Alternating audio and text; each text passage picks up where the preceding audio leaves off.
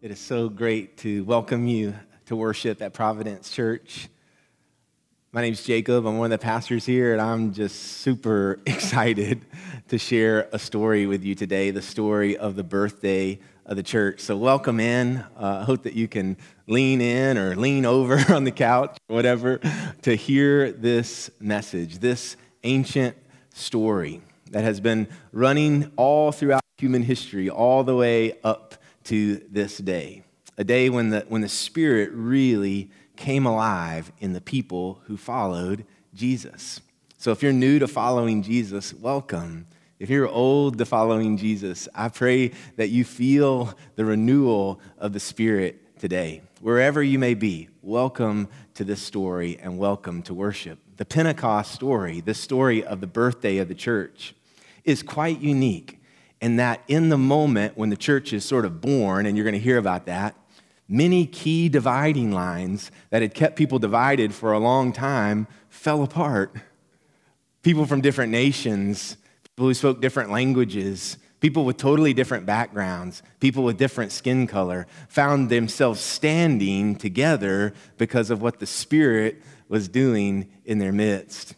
An important word for us today in the news when we hear so much about this old sin that has been the original sin of our nation for so long. Racism is back right in front of us again. And so you may be wondering, where does the church stand in the midst of that? Well, the church stands for the gospel, which is a stand against racism. So God's design is in complete opposition to racism. And so when our church members who have brown or black skin, or our neighbors who are people of color have to live in fear in America, the church says that is not okay.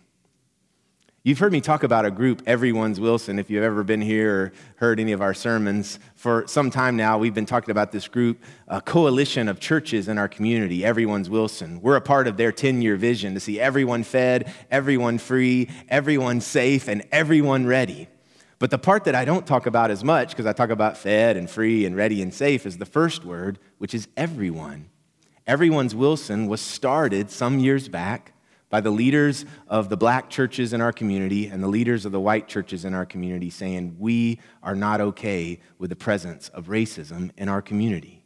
And so what would it look like to break down some of those barriers? Well, it looks like a very slow, hard work that we are not giving up on.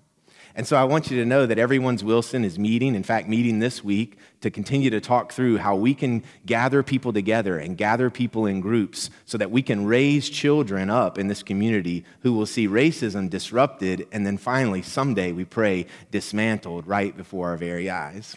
So I share that with you, Providence Church, that as you hear me share about some of those gatherings that are coming, I will need you to stand tall and stand up and show up in big ways. And I say that with a smile because I know who you are, and I know the hope that we have, and I know the promise upon which we rest on this very day. In fact, what I want to tell you about today, I think, is the greatest promise that has ever been made. It's a promise that was made by Jesus after his resurrection. That's important because you also hear me talk about the resurrection a lot. I tell you, I remind you, the resurrection is the foundation of our faith. The resurrection is why we stand today. It's why we are here today. Jesus lived a perfect life, and Jesus taught many great sermons, and Jesus healed people, and Jesus went to the cross and died. But if Jesus had laid dead in that grave, we would not be doing this right now. The fact that Jesus rose from the grave is the reason we're here. But the promise I have to tell you about today, if it weren't for this promise being made and this promise being fulfilled, we would have never heard about the resurrection. Let's think about the importance of a promise. So many promises made, so many promises that hold us together, so many promises, whether said or unsaid, that seem to bind our whole world and our whole life together. Think of some of those key promises in your life right now. I find it interesting that kids are really fascinated with promises. In fact, they call us to promises over and over again. Have you ever noticed that? In situations where we might even think there's no need for a promise, they'll call us to a promise. Like something trivial, like, hey, I'm going to take you to get ice cream later in the afternoon. A kid will say, you promise? Like, I didn't even think a promise was necessary, but okay, I promise. Or maybe something more serious like, hey, Dad, we're scared of the storm. Are we going to make it through the storm? Yeah, we're going to make it. Do you promise? Have you ever noticed that kids will do certain things to sort of up the ante on a promise? To take you from a this level promise to take you to even a much higher promise? I've noticed sort of the key way to do that today is the pinky promise, right? The pinky promise is this moment when you've made a promise and a kid is like, how do I raise this up a little? How serious are they? How committed are they to keeping this promise? Are they willing to put their pinky on the line? And that's when the pinky promise happens. I've never really quite understood the pinky promise personally because in my generation, we would say that we would cross our hearts and hope to die. So it's a little bit more intense. That may be a generational difference between like the kids now and my guys, the kids of the 80s. We're like, yeah, I will stick a needle in my eye, okay? I'll make the promise. We made promises. I promise on my mother's grave. Your mom's not dead. I know, I'm still making this promise. She's making a sandwich. Anyways, I want you to think about how important promises are and what you do to call people to a higher promise in your life. And then I'm going to tell you about the greatest promise ever made. It starts like this in Acts chapter 1. It says, after his suffering, that's Jesus. After his suffering, after his death on the cross, he presented himself to them, to his disciples, to his friends, and gave many convincing proofs that he was alive. He appeared to them over a period of 40 days and spoke about the kingdom of God. So here we have Jesus, who is post-resurrection, who's showing up to his friends. Isn't it interesting? He has to give them many convincing proofs. Him just showing up isn't enough proof that he's alive. Why? Because they actually watched him die. And so Jesus would say, okay, you can touch my hands. Or Jesus would say, give me something to eat. I'll eat fish. That sort of proves that I'm alive. And it says that he appeared to those people, his followers, his disciples. He appeared to them over the course of 40 days and told them about the kingdom of God that was coming. Now, folks who come to Providence Church, I would ask you, how long is 40 days? A long time. So the people of God didn't get a moment with Jesus after the resurrection. They didn't get a few days with Jesus after the resurrection. He was actually with them for what felt like a long time. So wouldn't you have thought? I would have thought, he's back. Whew, we got Jesus with us again. He's telling us about the kingdom of God. Well, good, good. Bring on the kingdom, because now we have Jesus back on our side. The next verse, though, says, on one occasion, while he was eating with them, he gave them this command: do not leave Jerusalem, listen, but wait for the gift my Father promised. Jesus makes a promise, which you heard me speak about. So what's the promise? He goes on to say, John baptized with water. John was Jesus' cousin, John the Baptist. He had a baptism of water out in the Jordan River. John baptized with water, but Jesus says, in only a few days, you will be baptized with the Holy Spirit. He tells them the promise that is coming, and the promise has something to do with this Holy Spirit of God coming on them like a baptism. So the people, they talked and they thought, oh man, this is so cool. Jesus is giving us this promise. And so they say this to him. They said, Lord, are you going to restore the kingdom to Israel now? So he's been telling them the kingdom is going to come. So they say, okay, good. Lord, are you going to restore the kingdom to Israel now? Because if so, we're all in. We're all in on the promise. We're lifting up our pinkies, and listen to Jesus' answer. He says, it isn't for you to know when the promise is coming. He tells them, it's not for you to know the time or the season that the Father has set by his own authority. Rather, you will receive my power when the Holy Spirit has come upon you. And he says, you will be my witnesses in Jerusalem, in all Judea and Samaria, and to the ends of the earth. Jesus is saying something's going to come upon the people that's going to lead them to take his name to the very ends of the earth. They stand up straight. You can see them thinking, okay, we're ready for this promise. Okay, Jesus, we're up for it. And while Jesus is saying that, he is lifted up off of the ground, up into a cloud, and disappears. After Jesus said these things, as they were watching, there are eyewitness accounts, he was lifted up and a cloud took him out of their sight. Jesus is gone again. Jesus has left them again. Now, all they have is a promise. No more Jesus eating fish. No more Jesus showing them his hands. No more Jesus coming into their rooms. All they have is a promise. Now, big spoiler alert for you if you don't think you can make it to the end of the sermon. Those people, a dozen or so disciples, 11 at that time, a handful of women, if not more, that we know. Spoiler alert. Between that time, around AD 33 and AD 64, something happens in them that leads to a movement so great that the name of Jesus goes out from Jerusalem to Judea to Samaria to every corner of the earth. Something happens that gives them such power, such capacity for growth, such credibility with people that hundreds upon hundreds upon hundreds of millions of people. At one very time, like today, there would be 2 billion people who would say, I know about and I believe in the resurrection of Jesus Christ. Something happened in the midst of those people. But right in this place of the story, all they had was a promise, and all they could do was wait.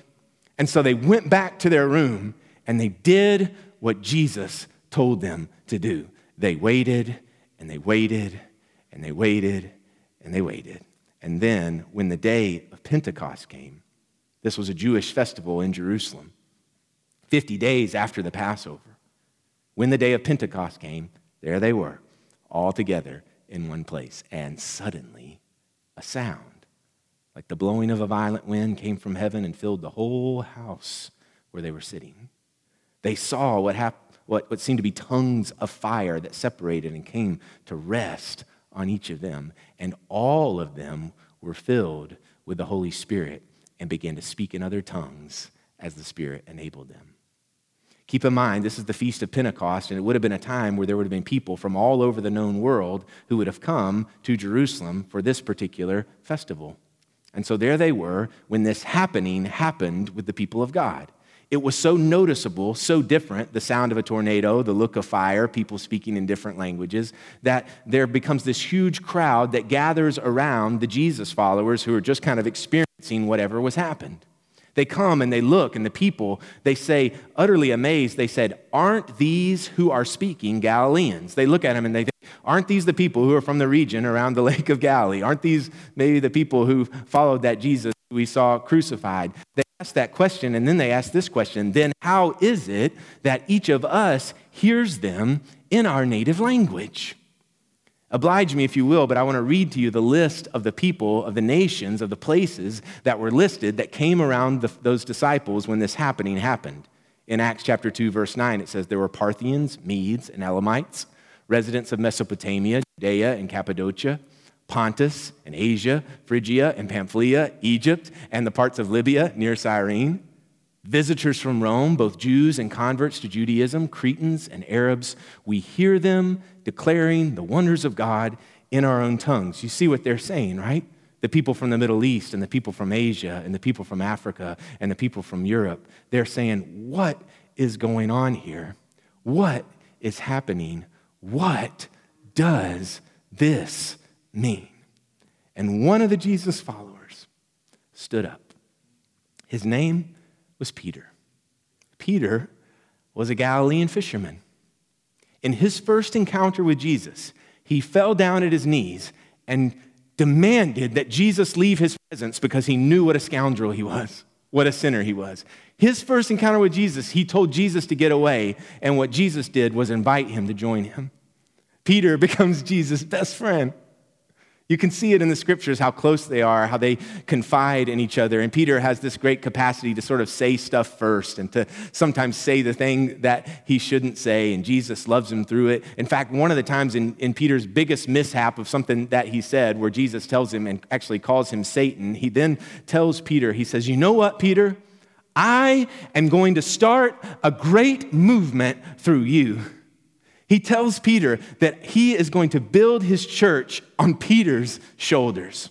You would think from that moment, right, that Peter just nails it, he gets everything right. No, Peter becomes one of the ones who is the biggest deniers of Jesus in Jesus' most critical, desperate moments. Jesus is denied 3 times by Peter. And then after his resurrection, Jesus goes looking for Peter He finds him out by that sea again, and he loves him, and he forgives him, and he gives him many convincing proofs that he's alive. It's that Peter, on the day of Pentecost, when all the crazy stuff that was happening, said, I know what this is. He looks around. It's like everything's going in slow motion from the day on the beach when he told Jesus to get away to the time when he said, my movement will come through you, Peter. The church will be on your shoulders.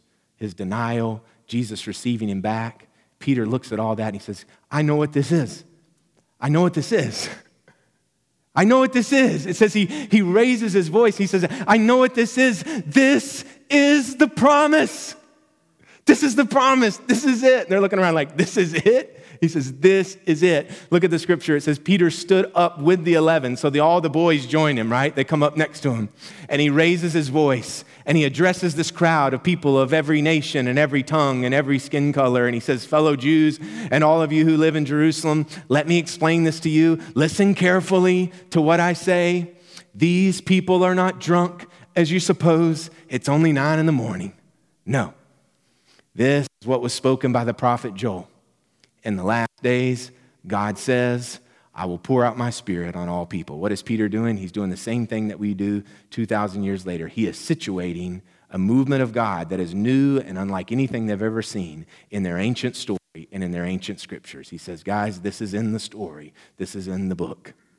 But he's giving it more than that when he is saying, this is the promise that Jesus told us to wait for. And in one of the most beautiful passages of Scripture, Peter, this dear friend of Jesus, begins to tell this first group of people who've never heard about him exactly who Jesus was.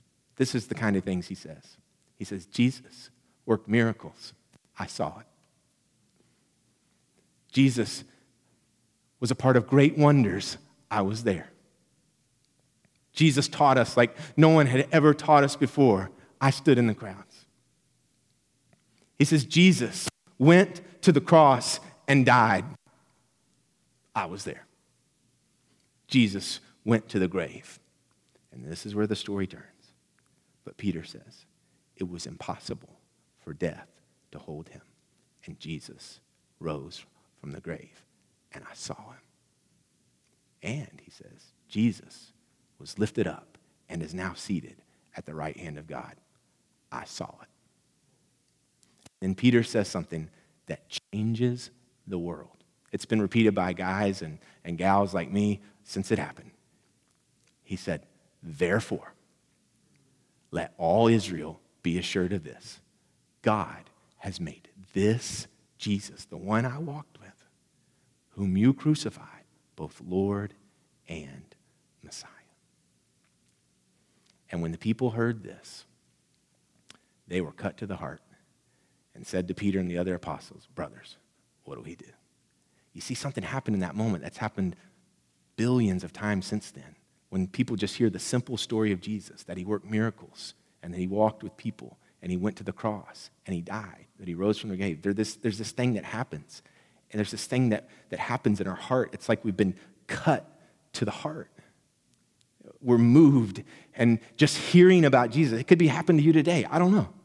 But just hearing about Jesus, there's this thing that happens in our heart, and the thing that comes out of our mouth is what do I do? What do I do with this story? And Peter replies, repent and be baptized, every one of you, in the name of Jesus Christ for the forgiveness of your sins, and you will receive the gift of the Holy Spirit. Peter's on a roll at this point. He's not going to stop. And he says, check it out. The promise is for you and your kids and for all who are far off. Peter takes a sort of narrow religion that they've been in for some time, and through the Holy Spirit of God, expands it out to whoever's gathered, to their kids that may not even be born yet, and listen, all who are far off, for all whom the Lord our God will call. Peter says to people of different nationalities and different skin colors and different languages, the Holy Spirit has the power to break down all these barriers and speak a clear message about Jesus to you. And all you have to do is turn and say yes to Jesus and be baptized. Peter goes on with many other words, so he's kind of a long-winded dude, like you're thinking I am right now. With many other words, he warns them and he pleads with them, save yourselves from this corrupt generation. Every generation that comes to Jesus has to look around and say, there are things that are going on in our generation that are not okay. And the Spirit is calling us up into a place of unity, and we must be saved even from the corrupt generation. And it says that those who accepted his message, the message that Peter shared that day, were baptized, and about 3,000, give or take, were added to their number that day. That is the story of the birth of the church of Jesus Christ. But it's also the story of, I think, the greatest promise that was ever made. The promise to Jesus' people that they would not have to walk without power. That they would not have to face something that they could never persevere through. And this Spirit gives a purpose that will guide the people who follow Jesus to the very ends of the earth. So let me just walk through very quickly the progression that we see in this story. First, there is a promise. I wonder if you believe it today, that there's a promise for your life. That the promise that Jesus gave to his disciples is the same promise being given to you, and that is you will not be alone, that there is nowhere you can go that is too far off, that there's nothing you're facing that God can't give you power for, perseverance for, purpose for. There is a promise. So we get that promise from Jesus. There is a promise, but then we wait for the promise. Almost every time when the promise is given, there is a season where we wait. And this is really important for Christ followers because what I'm tempted to do is get out in front of the promise. Let's move, let's go. And Jesus is really clear. He institutes it in the foundation of the church that we wait for the Spirit to move before we go. We wait for the Spirit to speak before we determine what we're going to do. We wait for the power that comes from on high before we try to do it in our own power. We wait for the promise. You may be waiting right now. Hang on. The next step, though, is that we recognize the promise. That may seem silly, but there are folks watching this right now who are going to find themselves in a situation. You're going to find yourselves in a situation where you're going to be the one who's going to look around and notice, wait a second, I know what this is. You're going to be able to be the one who recognizes it in your family, right? In some difficult thing that you're going through, and you're going to be able to see, wait a second, I see that God is moving. Wait a second, I see that God actually has shown up. And so we are still the people that have to recognize the promise, recognize the presence of the Spirit, and have the courage and the boldness to stand up and say, I know what this is. We situate it in our story, and that, we study the Word, we listen, we pay attention, we situate it in our story, and we begin to name what God is doing now, how it fits to what's come before, and that we are going in faith to where God is leading us. And that leads us to the next thing. We share the promise. I don't know if you noticed that no sooner had Peter had the Holy Spirit fall all over him like a baptism that he started telling people the promise is for you, and the promise is for your kids, and the promise is for all who are far off. Here's what I end up doing so much, guys, and that's why I find myself frustrated, tired, worn out, all those things. I forget that the source of power and perseverance and purpose in my life is the Holy Spirit of God and nothing else. And so I'm going to be inviting you, me, Pastor Mark, over the next season to take a really risky venture. And that is, will you say in your life, come, Holy Spirit? Will you take in your life to say, I'm not going to step out in front of God, but I'm going to ask the Holy Spirit to come in my life. I'm going to wait for it, and then I'm going to walk out into it. We're going to do something really cool during this season as we head into the summer. We'll be putting out every Sunday after church through email and our social media a guide for you. Pastor Mark will have a word for us and then a guide for you to read the scriptures so that you can go deeper in this story. Here's what I'm praying, guys, as we long to be back together in this room, as we're headed towards that, as we're headed toward different ways that we can gather together. I want us to be praying not to survive this moment until we can just hang on and be in this room, but to begin to plant seeds now for a great movement of God. A revival that could happen as we gather like the early church did in these smaller groups and just say, Spirit come, Spirit come, Spirit come. There's a prayer that's going to be in that guide that'll go out to you each week. It's a risky prayer, and you'll see why, because you're opening yourself up to what God can do in your life. I'm going to put it on the screen, and I want to read it to you first, And then we'll go back to the top and we'll pray it together. So I don't want you to pray this without knowing what it says, okay? So here's what it says. God, we call upon your Spirit knowing that it's risky, knowing that you might really move, knowing that the power that comes from your Spirit will move us to live out your purpose for us. We thank you for the good news that announces our salvation. Be our guide as we pray and prepare for you to spread that good news all over the world. All right, you've heard it now. We're going to go back to the top. I invite you to pray it with me. God, we call upon your Spirit, knowing that it's risky, knowing that you might really move, knowing that the power that comes from your Spirit will move us to live out your purpose for us.